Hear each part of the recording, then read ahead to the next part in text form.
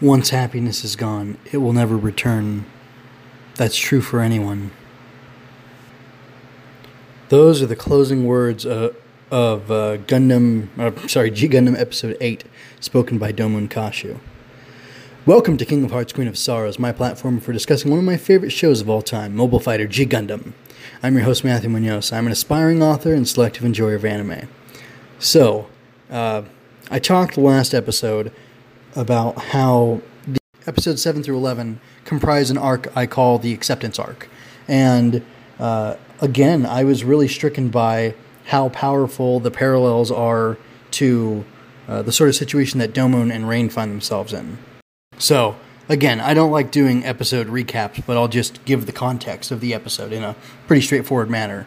5 years ago, Argo Golski crashed into like a police outpost that Andrew Graham and his wife, Norma Graham, were positioned on or posted at.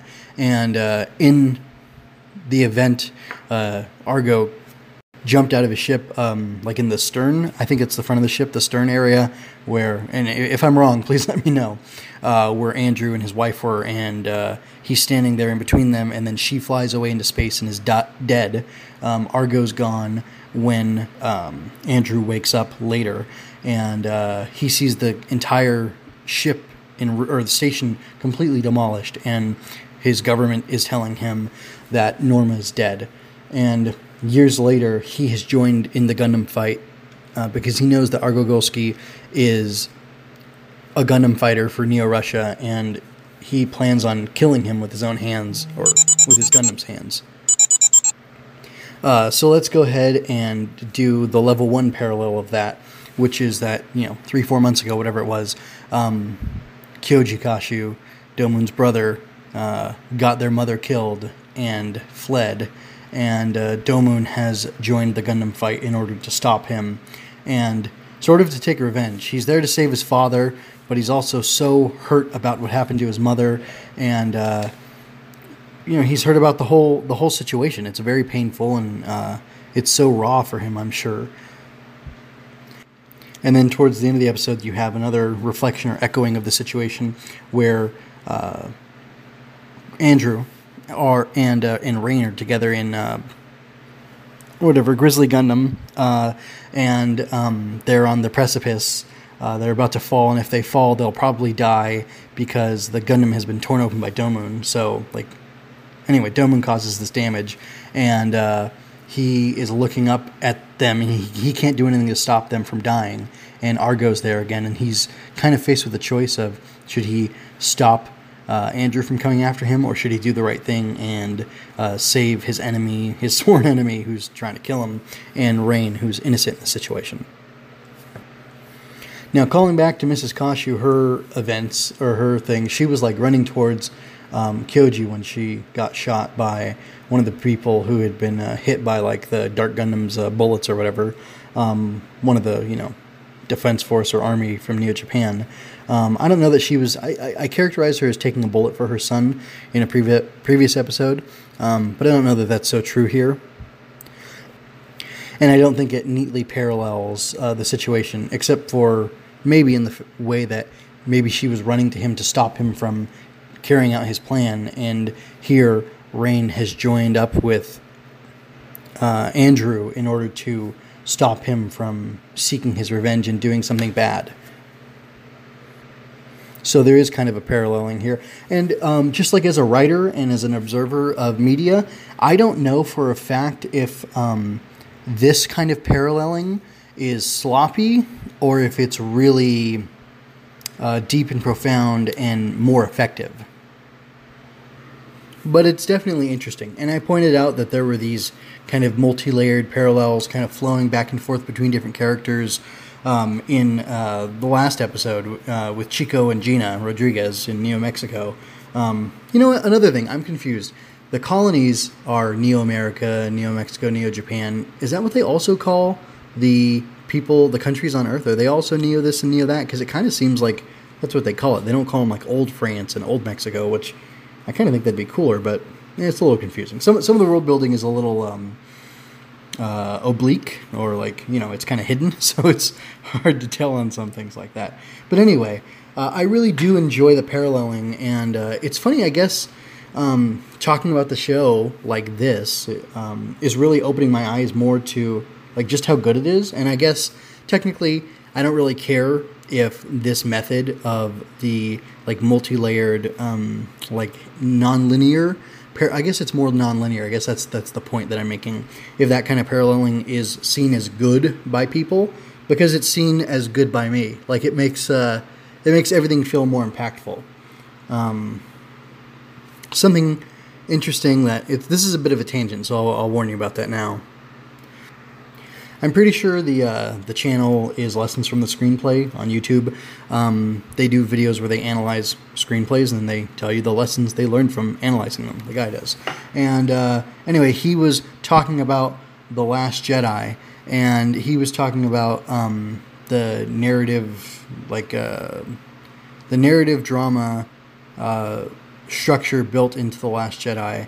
And he used like 9 characters, and 3 of them were principal characters who were faced with a challenge. They had something that they wanted and something that they needed, and each of those 3 principal characters had had 2 characters on either side of them, like enabling them to take what they want or seize what they want and not to grow towards what they need. And then they had 1 character on the other side prodding them to grow towards what they need.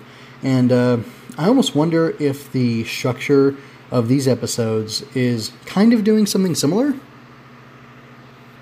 A lot of the drama in G Gundam and in shows like Yu-Gi-Oh, for example, or stories like Yu-Gi-Oh, which is another tournament thing, is like you have all these characters you can enjoy, but one of them really needs to win because their stakes are the most important, but everybody else kind of needs to win too. And it just makes the stakes more interesting, and it makes it more dramatic because every battle, every fight really counts for something, because it's bringing people closer to their dreams or not. And sometimes it's shattering people's dreams, and that really stinks, especially when you grow attached to those characters. So to kind of bring these two, I don't know if they're disparate concepts or not, but bring these 2 ideas together, let's look at each character and talk about what they want and what they need, and how their wants and needs conflict with each other. So Domon wants to wake up his brother, or no, wants to wake up his father. In order to do that, he needs to win the Gundam fight. He needs to defeat Kyoji or capture him and defeat the Dark Gundam. Which those things, in order to get what he wants, he has to do what he needs to do, which is a rather simplistic way of putting it. But maybe Domon needs more than that. Maybe he needs to accept that there's more to life than seeking his revenge and getting that goal, and maybe there's more to the story than he understands. Just like with Andrew, he wants revenge against Argo, and he's willing to kill him and then basically die. And he says that he's shaming Norma, and he realizes at the end of the episode that he's acting like Argo was, or like he thinks Argo was. And he probably needs to let go, and he needs to really mourn her loss and heal from what happened and let go of his need or want to kill Argo to get his revenge.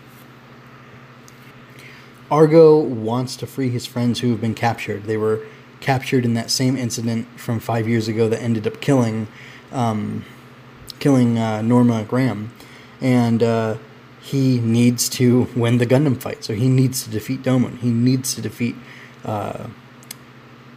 what's his name? The guy, Andrew Graham, and that's what he needs to do in order to be free. And I guess really he wants to be free, but in order to be free, he needs to win this fight. And I think that's a little sloppier. Again, I'm not sure these are structured with that structure in mind, and like I don't know who's enabling Domon and who's stopping him or pushing him towards what he needs to do, because I guess it's almost like his foes push him towards what he needs, and maybe Rain kind of enables him. I don't know, it's hard to say. There's an exchange between Rain and Domon in the beginning of the episode where she wants to go sightseeing, and he chides her for that. He yells at her. He's being a real jerk to her, and he's saying that basically she doesn't have skin in the game. Domon basically tells her that he's done with her because she's not as serious about the mission as he is, and he frames it as if he has no choice but to do what he's been tasked to do and what he's chosen to do. And she leaves, and she feels like she's done with him, and she frames it in such a way, or she makes a remark that, like, she didn't join him, or to the effect, she makes a remark to the effect that she didn't join him because she wanted to. So, Rain, I think, feels she needs to stick by Domon's side and help him, but I don't know what she wants. Does she want to be free? Does she want to be free of guilt? Does she just want to see him happy again? I don't know. It's an interesting thing, and like, there's not enough context for the characters given here, at least over the course of the show so far.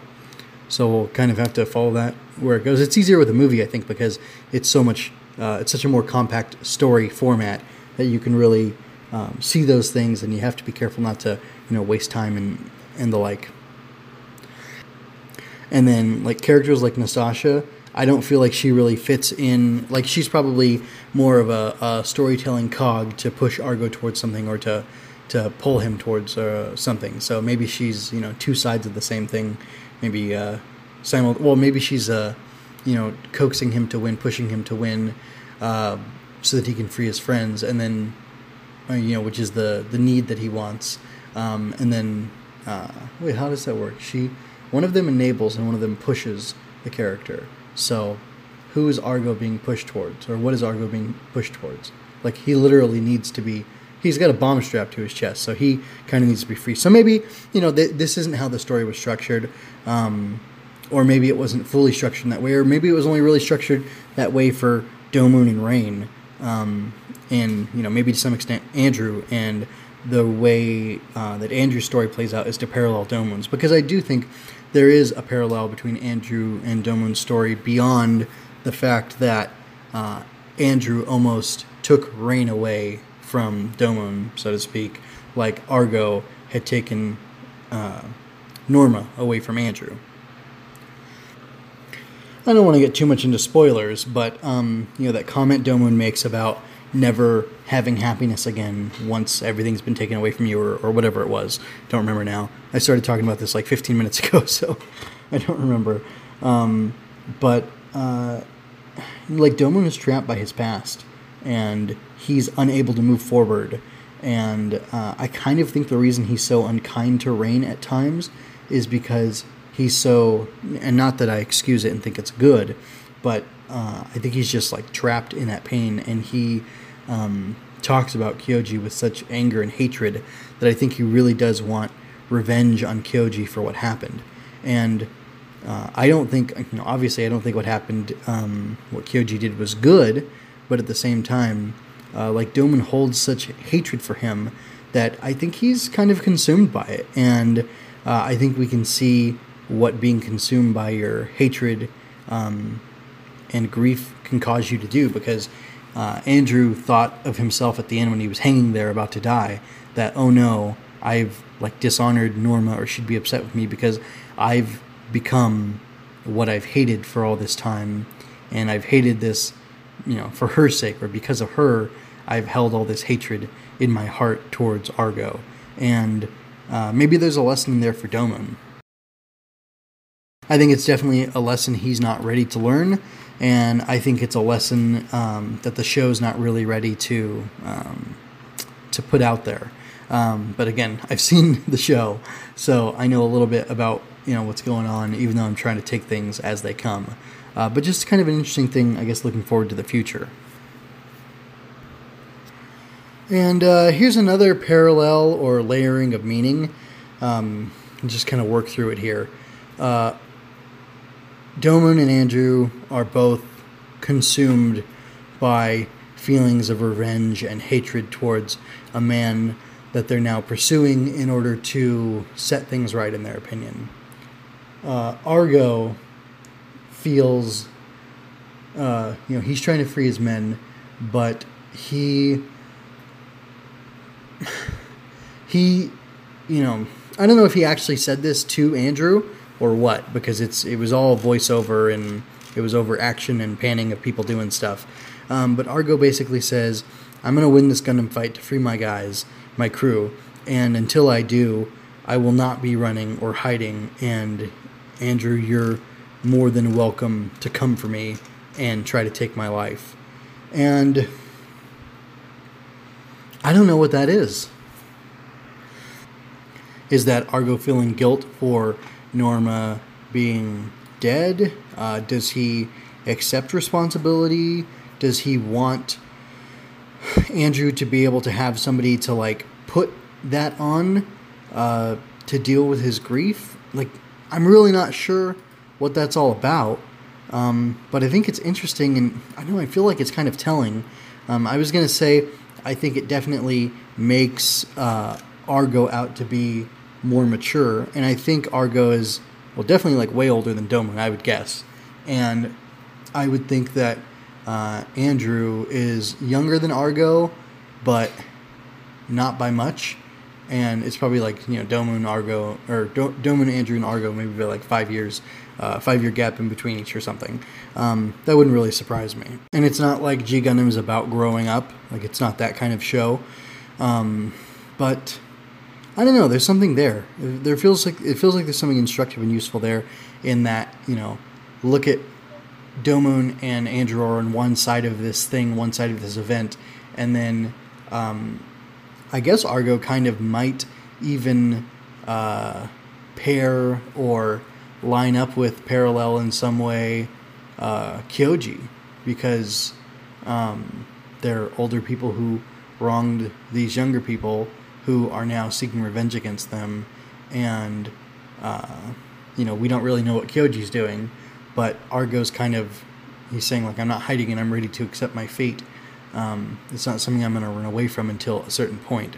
So, I don't know. Or maybe, rather, referencing Rain saying that she, didn't choose to be with Domon, but she's sticking with him in his mission for a certain reason.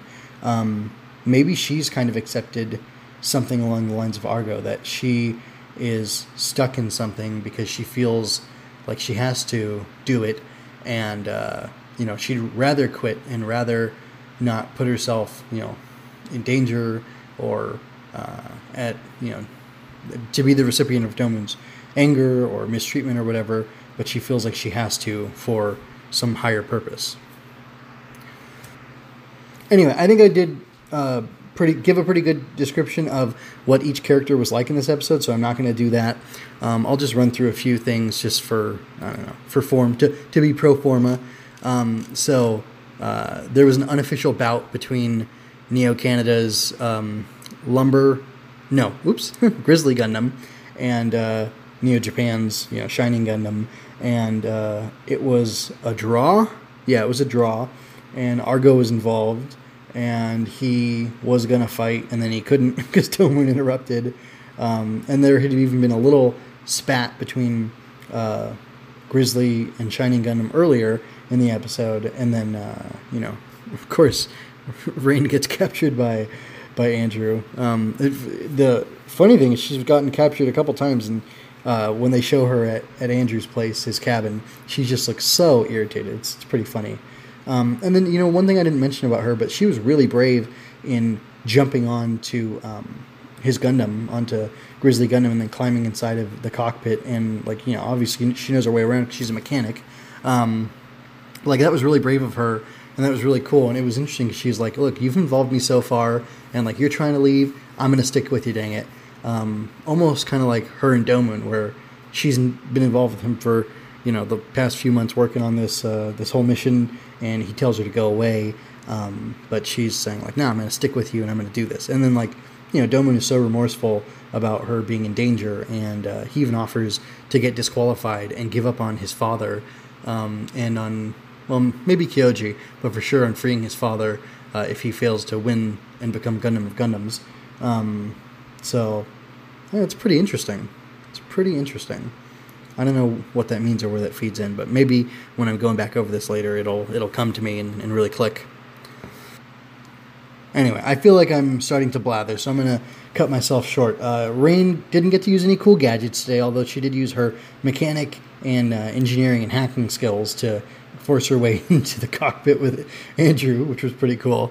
And then he gut punches her and knocks her out. By the way, I've seen the gut punch to knock somebody out. I've never been punched in the gut like that, but I've seen it in tokusatsu, so live action stuff, and anime.